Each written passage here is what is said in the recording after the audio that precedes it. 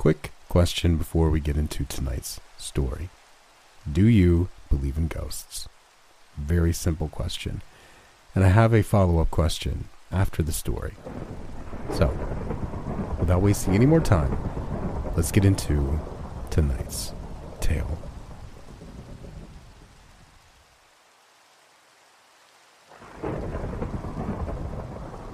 Two friends of mine, Hugh Granger and his wife, had taken for a month of Christmas holiday the house in which we were to witness such strange manifestations, and when I received an invitation from them to spend a fortnight there, I returned them an enthusiastic affirmative. Well, already did I know that pleasant, hearthy countryside, and most intimate was my acquaintance with the subtle hazards of its most charming golf links. Golf, I was given to understand, was to occupy the solid day for Hugh and me, so that Margaret should never be obliged to set her hand on the implements which the game, so detestable to her, was conducted. I arrived there while yet the daylight lingered, as my hosts were out. I took a ramble around the place. The house and garden stood on a plateau facing south. Below it were a couple of acres of pasture that sloped down to a vagrant stream crossed by a footbridge, by the side of which stood a thatched cottage with a vegetable patch surrounding it. A path ran close past this across the pasture from a wicket gate in the garden, conducted you over the footbridge, and, so my remembered sense of geography told me, must constitute a short cut to the links that lay not half a mile beyond. The cottage itself was clearly on the land of the little estate, and I at once supposed it to be the gardener's house. What went against so obvious and simple a theory was that it appeared to be unattended. No wreath of smoke, though the evening was chilly, curled from its chimneys, and coming closer, I fancied it had an air of waiting about it, which we so often conjure in unused habitations. There it stood, no sign of life whatsoever about it, though ready, as its apparently perfect state of repair seemed to warrant for fresh tenants to put the breath of life into it again. Its little garden, too, though the palings were neat and newly painted, told the same tale. The beds were unattended, unweeded, and the in-flower border by the front door was a row of chrysanthemums, which had withered on their stems. But all this was but the impression of a moment, and I did not pause as I passed it, but crossed the footbridge and went on up the heathery slope that lay beyond. My geography was not at fault, for presently I saw the clubhouse just in front of me. Hugh, no doubt, would be just about coming from his afternoon round, and so we'd walk back together. On reaching the clubhouse, however, the steward told me that not 5 minutes before Miss Granger had called in a car for her husband, and I therefore retraced my steps by the path along which I'd already come. But I made a detour, as a golfer will, to walk up the fairway of the 17th and 18th holes, just for the pleasure of recognition, and looked respectfully at the yawning sand pitch. To walk up the fairway of the 17th and 18th holes, just for the pleasure of recognition, and looked respectfully at the yawning sand pit which so inexorably guards the 18th green, wondering in what circumstances I should visit it next, whether with a step complacent and superior, knowing that my ball reposed safely on the green beyond, or with the heavy footfall of one who knows that laborious delving lies before him. The light of the winter evening had faded fast, and when I crossed the footbridge on my return, the dusk had gathered. To my right, just beside the path, lay the cottage, the whitewashed walls of which gleamed whitely in the gloaming, and as I turned my glance back from it to the rather narrow plank which bridged the stream, I thought I caught out the tail of my eye some light from one of its windows, which thus disproved my theory that it was unattended. But when I looked directly at it again, I saw that I was mistaken. Some reflection in the glass of the red lines of sunset in the west must have deceived me, for the inclement twilight it looked more desolate than ever. Yet I lingered by the wicket gate and its low palings, for though all exterior evidence bore witness to its emptiness, some inexplicable feeling assured me, quite irrationally, that this was not so, and that there was somebody in there. Certainly there was no one visible, but, so this absurd idea informed me, he might be at the back of the cottage, concealed from me by the intervening structure, and still, oddly, still unreasonably, it became a matter of importance to my mind to ascertain whether this was so or not. So clearly had my perceptions told me that the place was empty, and so firmly had some conviction assured me that it was tenanted. To cover my inquisitiveness, in case there were someone out there, I could inquire whether this path was a shortcut to the house at which I was staying, and rather rebelling at what I was doing, I went through the small garden and rapped at the door. There was no answer, and after waiting for a response to a second summons, and having tried the door and found it locked, I made the circuit of the house. Of course, there was no one there, and told myself that I was just like a man who looks under the bed for a burglar and would be beyond measure astonished if he found one. My hosts were at the house when I arrived, and we spent a cheerful 2 hours before dinner in such desultory and eager conversation as is proper between friends who have not met for some time. Between Hugh Granger and his wife, it is always impossible to light on a subject which does not vividly interest one or the other of them. Golf, politics, the needs of Russia, cooking, ghosts, and the possible victory over Mount Everest and the income tax were among the topics which we passionately discussed. With all these plates spinning, it was easy to whip up any one of them, and the subject of spooks generally was lighted up again and again. "Margaret is on the high road to madness," remarked Hugh on one of those occasions, "for she's begun using a planchette. If you use a planchette for 6 months, I'm told, most careful doctors will conscientiously certify you as insane. She's got 5 months before she goes to Bedlam." "Does it work?" I asked. "Yes, it says the most interesting things," said Margaret. "It says things that never entered my head. We'll try it tonight." "Oh, no, not tonight," said Hugh. "Let's have an evening off." Margaret disregarded this. "It's no use asking planchette questions," she went on, "because there's in your mind some sort of answer to them. If I ask whether it will be fine tomorrow, for instance, it is probably I, though indeed I don't mean to push, who makes the pencil say yes." "And then it usually rains," remarked Hugh. "Not always. Don't interrupt. The interesting thing is to let the pencil write what it chooses. Very often it only makes loops and curves, though they may mean something, and every now and then a word comes of the significance in which I have no idea whatever, so I clearly couldn't have suggested it. Yesterday evening, for instance, it wrote gardener over and over again. Now, what does that mean? The gardener here is a Methodist with a chin beard. Could it have been him? Oh, it's time to dress. Please, don't be late. My cook is so sensitive about soup." We rose, and some connection of ideas about Gardner linked itself up in my mind. "By the way, what's that cottage in the field by the footbridge?" I asked. "Is that the gardener's cottage?" "It used to be," said Hugh, "but he doesn't live there. In fact, nobody lives there. It's empty. If I was the owner here, I'd put the gardener back into it and take the rent off his wages. Some people have no idea of economy." "Why do you ask?" I saw Margaret was looking at me rather attentively. "Curiosity," I said. "Just idle curiosity." "I don't believe it was," she said.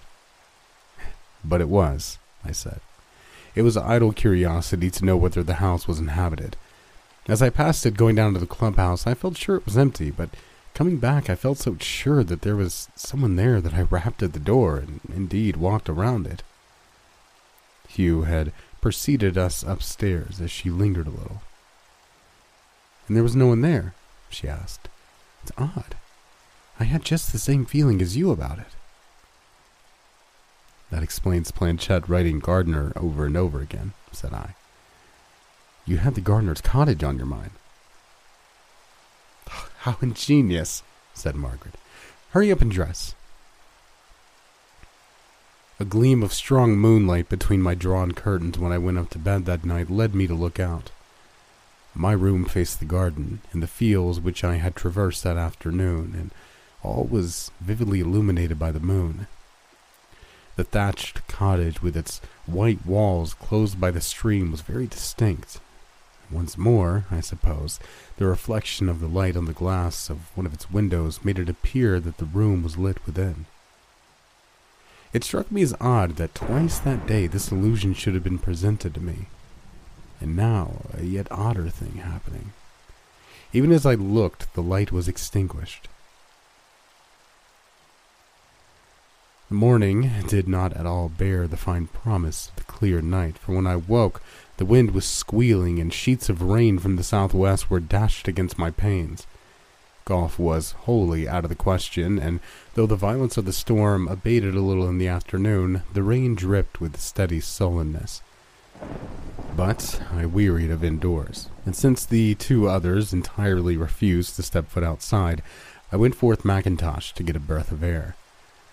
By way of an object in my tramp, I took the road to the links in preference to the muddy shortcut through the fields, with the intention of engaging a couple of caddies for Hugh and myself next morning, and lingered a while over illustrated papers in the smoking room.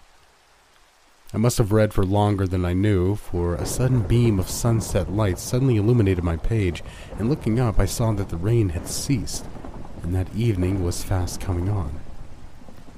So instead of taking the long detour by the road again, I set forth homewards on the path by across the fields. That gleam of sunset was the last of the day, and once again, just as 24 hours ago, I crossed the footbridge in the gloaming.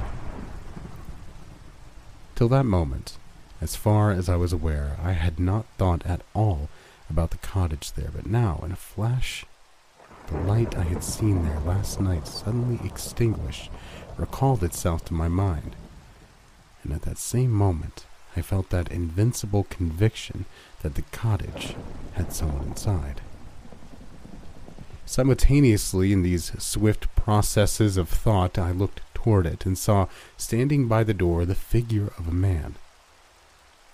In the dusk I could distinguish nothing of his face, if indeed it was turned to me, and only got the impression of a tallish fellow, thickly built. He opened the door, from which there came a dim light as of a lamp, entered, and shut it after him. So then my conviction was right. Yet I'd been distinctly told that the cottage was empty. Who then was he that entered as if returning home? Once more, this time with a certain qualm of fear, I rapped on the door, intending to put some trivial questions. I rapped again, this time more drastically, so that there could be no question that my summons was unheard. But still, I got no reply, and finally I tried the handle of the door. It was locked. Then, with difficulty mastering an increasing terror, I made the circuit of the cottage, peering into each unshuttered window. All was dark within, though but 2 minutes ago I'd seen the gleam of light escape from the open door. Just because some chain of conjecture was beginning to form itself in my mind, I made no allusion to this odd adventure, and after dinner, Margaret, amid protests from Hugh, got out the planchette which had persisted in writing Gardner. My surmise was, of course, utterly fantastic, but I wanted to convey no suggestion of any sort to Margaret. For a long time, the pencil skated over her paper, making loops and curves and peaks like a temperature chart, and she began to yawn and weary over her experiment before any coherent word emerged. And then, in the oddest way, her head nodded forward, and she seemed to have fallen asleep. Hugh looked up from his book and spoke in a whisper to me. "She fell asleep the other night over it," he said. Margaret's eyes were closed, and she breathed the long, quiet breaths of slumber, and then her hand began to move with a curious firmness.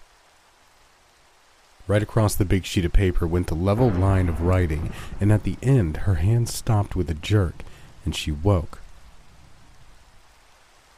She looked at the paper. "Hello," she said. "One of you's been playing a trick on me." We assured her that this was not so, and she read what she had written. "Gardener, gardener," it read. "I'm the gardener. I want to come in. I can't find her here." "Oh, Lord, that gardener again," said Hugh. Looking up from the paper, I saw Margaret's eyes fixed on mine, and even before she spoke, I knew what her thought was. "Did you come home by the cottage?" she asked. "Yes. Why?" "Still empty?" she said in a low voice. Or anything else?" I did not want to tell her what I'd just seen, or what at any rate I thought I had seen. If there was going to be anything odd or anything worth observation, it was far better that our respective impressions should not fortify each other. I tapped again, and there was no answer, I said. Presently, there was a move to bed. Margaret initiated it, and after she'd gone upstairs, Hugh and I went to the front door to interrogate the weather. Once more, the moon shone in a clear sky, and we strolled out along the flagged path that fronted the house. Suddenly, Hugh turned quickly and pointed to the angle of the house. "Who on earth is that?" he said. "Look, there! He's gone round the corner." I had but a glimpse of a tallish man, of heavy build. "Didn't you see him?" asked Hugh. "I'll just go round the house and find him. I don't want anyone prowling around us at night. Wait here, will you? And if he comes round the other corner, ask him what his business is." Hugh had left me in our stroll, close by the front door, which was open, and there I waited until he should have made his circuit. He'd hardly disappeared when I heard, quite distinctly, a rather quick but heavy footfall coming along the paved walk toward me from the opposite direction. But there was absolutely no one to be seen who made the sound of rapid walking. Closer and closer to me came the steps of the invisible one, and then, with a shudder of horror, I felt somebody unseen push by me as I stood on the threshold. That shudder was not merely of the spirit, for the touch of him was that of ice on my hand. I tried to seize this impalpable intruder, but he slipped from me, and next moment I heard his steps on the parquet of the floor inside. Some door then opened and shut, and I heard no more of him. Next moment, Hugh came running around the corner of the house from which the sound of steps had approached. "Where is he?" he asked.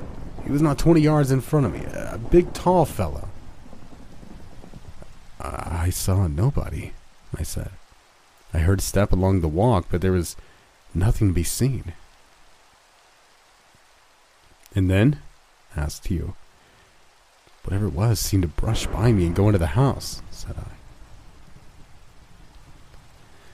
There had certainly been no sound of steps on the bare oak stairs, and we reached room after room through the ground floor of the house.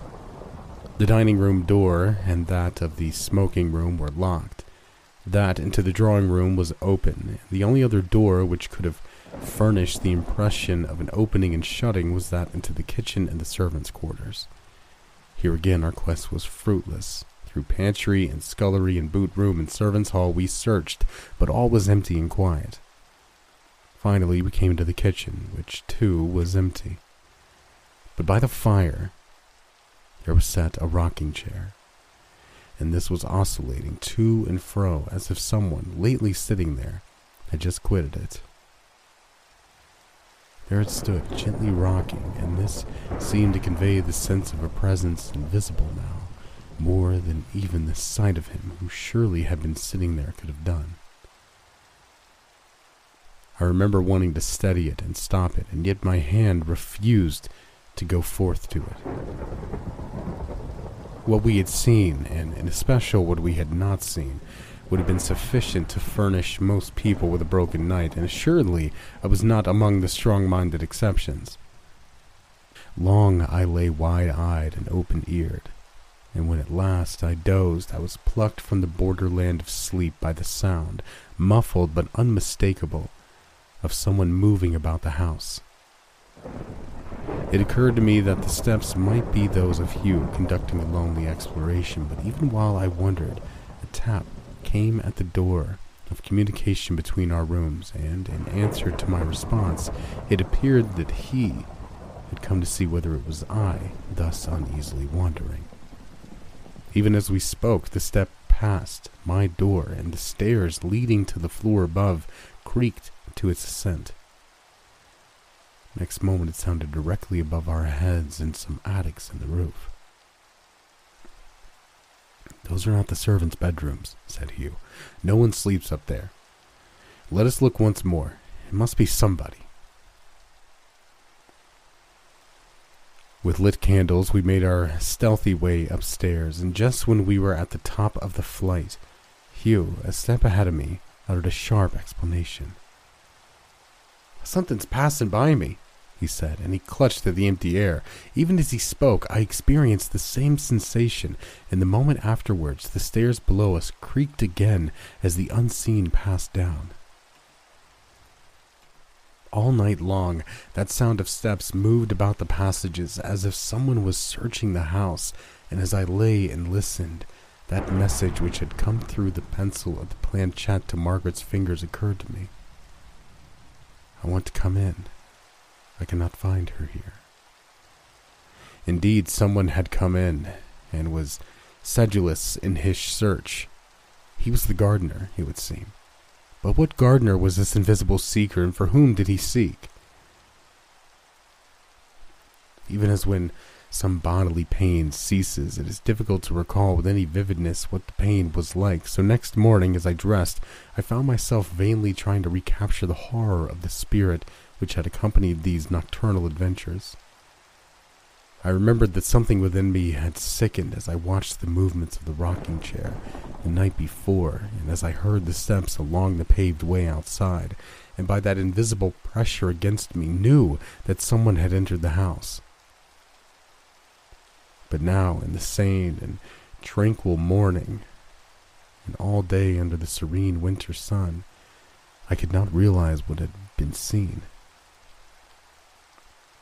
The presence, like the bodily pain, had to be there for the realization of it, and all day it was absent. Hugh felt the same. He was even disposed to be humorous on the subject. "Well, he's had good luck," he said. "Whoever he is and whoever he's looking for. By the way, not a word to Margaret, please.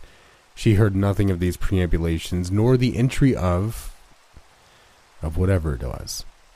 No gardener, anyhow. Whoever heard of a gardener spending this much time walking about the house? If there were steps over the potato patch, I might have been with you."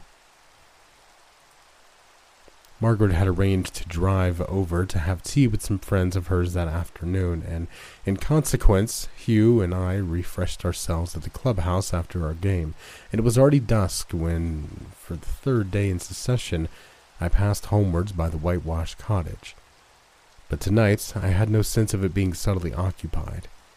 It stood mournfully desolate, as is the way of an unattended house, and no light nor semblance of such gleamed from its windows.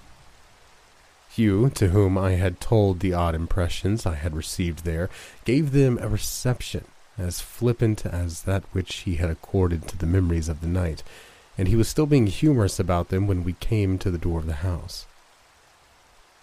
"A psychic disturbance, old boy," he said, "like a cold in the head. Hello, the door's locked." He rang and rapped, and from inside came the noise of a turned key and withdrawn bolts. "What's the door locked for?" he asked. The man shifted from one foot to the other. "The bell rang half an hour ago, sir," he said. "When I came to answer it, there was a man standing outside, and—" "Well?" asked Hugh. didn't like the looks of him, sir," he said. "I asked him his business. He didn't say anything, and then he must have gone pretty smartly away, for I never saw him go." "Where'd he seem to go?" said Hugh, glancing over at me. "I can't rightly say. He didn't seem to go at all. Something seemed to brush by me." "That'll do," said Hugh rather sharply. Margaret had not come in from her visit, but when soon after the crunch of the motor wheels was heard, Hugh reiterated his wish that nothing should be said to her about the impression which now, apparently, a third person had shared with us. She came in with a flush of excitement on her face. "Never laugh at my planchette again," she said. "I've had the most extraordinary story from Maud Ashfield. Horrible, but so frightfully interesting." "Out with it," said Hugh. "Well, there was a gardener here," she said. "He used to live in that little cottage by the footbridge, and where the family were up in London, he and his wife used to be caretakers and live there." Hugh's glance and mine met, and then he turned away. I knew as certainly as if I was in his mind that his thoughts were identical with my own. "He married a wife much younger than himself," continued Margaret, "and gradually he became frightfully jealous of her, and one day in a fit of passion he strangled her with his own hands. A little while after, someone came to the cottage and found him sobbing over her, trying to restore her. They went for the police, but before they came, he'd cut his own throat. Isn't it all horrible? But surely it's rather curious that the planchette said gardener. I'm the gardener. I want to come in. I can't find her here. You see, I knew nothing about it. I shall do planchette again tonight. Oh, dear me. The post goes in half an hour, and I have a whole budget to send. But respect my planchette for the future, Hughie." We talked the situation out when she had gone, but Hugh, unwillingly convinced and yet unwilling to admit that something more than coincidence lay behind that planchette nonsense, still insisted that Margaret should be told nothing of what we had heard and seen in the house last night, and of the strange visitor who again this evening, so we must conclude, had made his entry. "She'll be frightened," he said, "and she'll begin imagining things. As for the planchette, as likely as not, it will do nothing but scribble and make loops. What's that? Yes, come in." There had come from somewhere in the room one sharp, peremptory rap. I did not think it come from the door, but Hugh, with no response, replied to his words of admittance, jumped up and opened it. He took a few steps into the hall outside and returned. "Didn't you hear it?" he asked. "Certainly. Was no one there?" "Not a soul." Hugh came back to the fireplace and rather irritably threw a cigarette which he had just lit into the fender. "That was a rather nasty jar," he observed. "If you ask me whether I feel comfortable, I can tell you that I've never felt less comfortable in my life. I'm frightened, if you want to know, and I believe you are too." I hadn't the smallest intention of denying this, and he went on. "We've got to keep a hand on ourselves," he said. "There's nothing so infectious as fear, and Margaret mustn't catch it from us. But there's something more than our fear, you know. Something has got into the house, and we're up against it. I never believed in such things before, but let's face it a minute.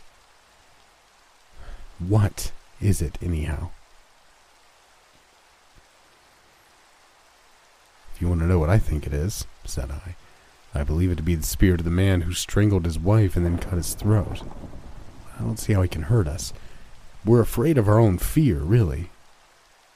"But we're up against it," said Hugh. "And what'll it do? Good Lord, if I only knew what it would do, I shouldn't mind. It's the not knowing. It's time to dress." Margaret was in her highest spirits at dinner, knowing nothing of the manifestations of that presence which had taken place in the last 24 hours. She thought it absorbingly interesting that her planchette should have guessed, so ran her phrase, about the gardener, and from that topic she fitted to an equally interesting form of patience, for 3 which her friends had showed her, promising to initiate us into it after dinner. This she did, and not knowing that we both, above all things, wanted to keep Planchette at a distance, she was delighted with the success of her game. But suddenly as she observed that the evening was burning rapidly away and swept the cards together at the conclusion of a hand. "Now, just a half hour of Planchette," she said. "Oh, mayn't we play one more hand?" asked Hugh. "It's the best game I've seen for years. Planchette will dismally slow after this." "Darling, if the gardener will only communicate again, it won't be slow," said she. "But it's such drivel," said Hugh. "How rude you are. Read your book, then." Margaret had already gotten out her machine and a sheet of paper when Hugh rose. "Please don't do it tonight, Margaret," he said. "But why? You needn't attend." "Well, I asked you not to, anyhow," said he. Margaret looked at him closely. "Hughie, you've got something on your mind," she said. "Out with it. I believe you're nervous. You think there's something queer about it. Is that it?" I could see Hugh hesitating as to whether to tell her or not, and I gathered that he chose the chance of her Planchette inanely scribbling. "Go on, then," he said. Margaret hesitated. She clearly did not want to vex Hugh, but his insistence must have seemed to her most unreasonable. "Just 10 minutes, she said, "and I promise not to think of gardeners." She had hardly laid her hand on the board when her head fell forward and the machine began moving. I was sitting close to her, and it rolled steadily along the paper. The writing became visible. "I have come in," it ran, "but I still can't find her. Are you hiding her? I will search the room where you are." What else was written but still concealed underneath the Planchette I do not know, for at the moment a current of icy air swept around the room and the door, this time unmistakably, came a loud knock. Hugh sprang to his feet. "Margaret, wake up," he said. "Something is coming." The door opened, and there moved in the figure of a man.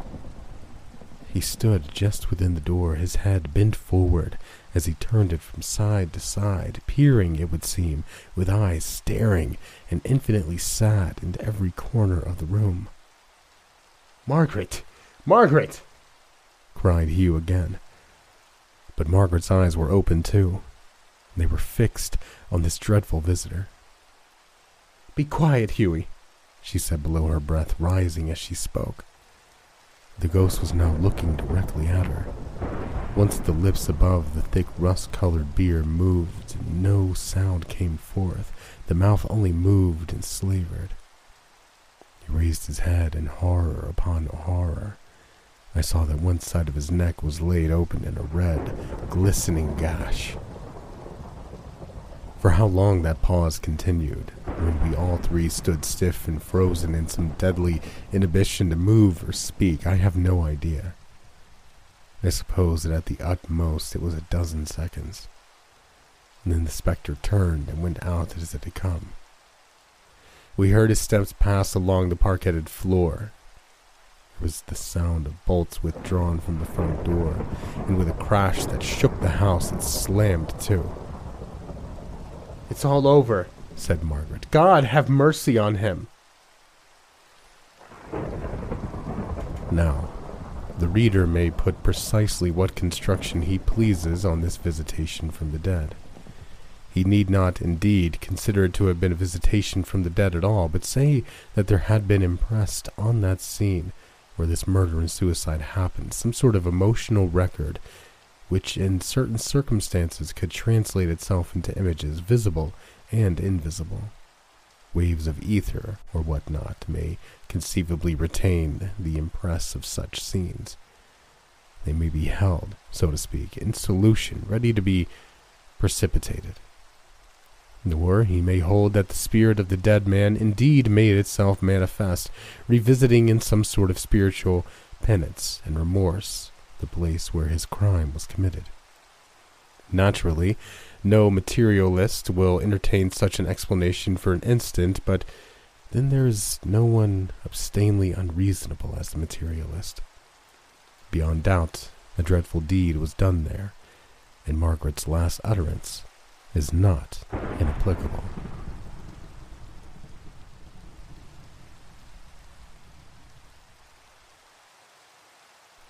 So, now that you've heard the story of Margaret and the gardener, do you believe in ghosts? Obviously, this is a fictional story, but do you think something like this could happen for real, in real life? And if so, what do you think it is? Do you think it is some sort of residual energy showing itself? Do you think it's something much more complicated than that? Let me know down in the comments section below. And also, have you ever, or would you ever, participate in a seance? I think I know the answer for most of you, because my answer would probably match that. Absolutely not. I don't necessarily believe in the supernatural, in ghosts, in spirits, in anything that has to do with that specifically. However, I'm also not going to risk it, if that makes any sense. It may sound silly. Say, you don't believe in it. Why wouldn't you risk it? Because it's not necessarily I don't believe. It's more of I don't know. Let me know what you think down in the comments section below. Thank you all so much for listening. I hope you all have a wonderful day, afternoon, or evening, wherever you are. And as always, stay safe out there.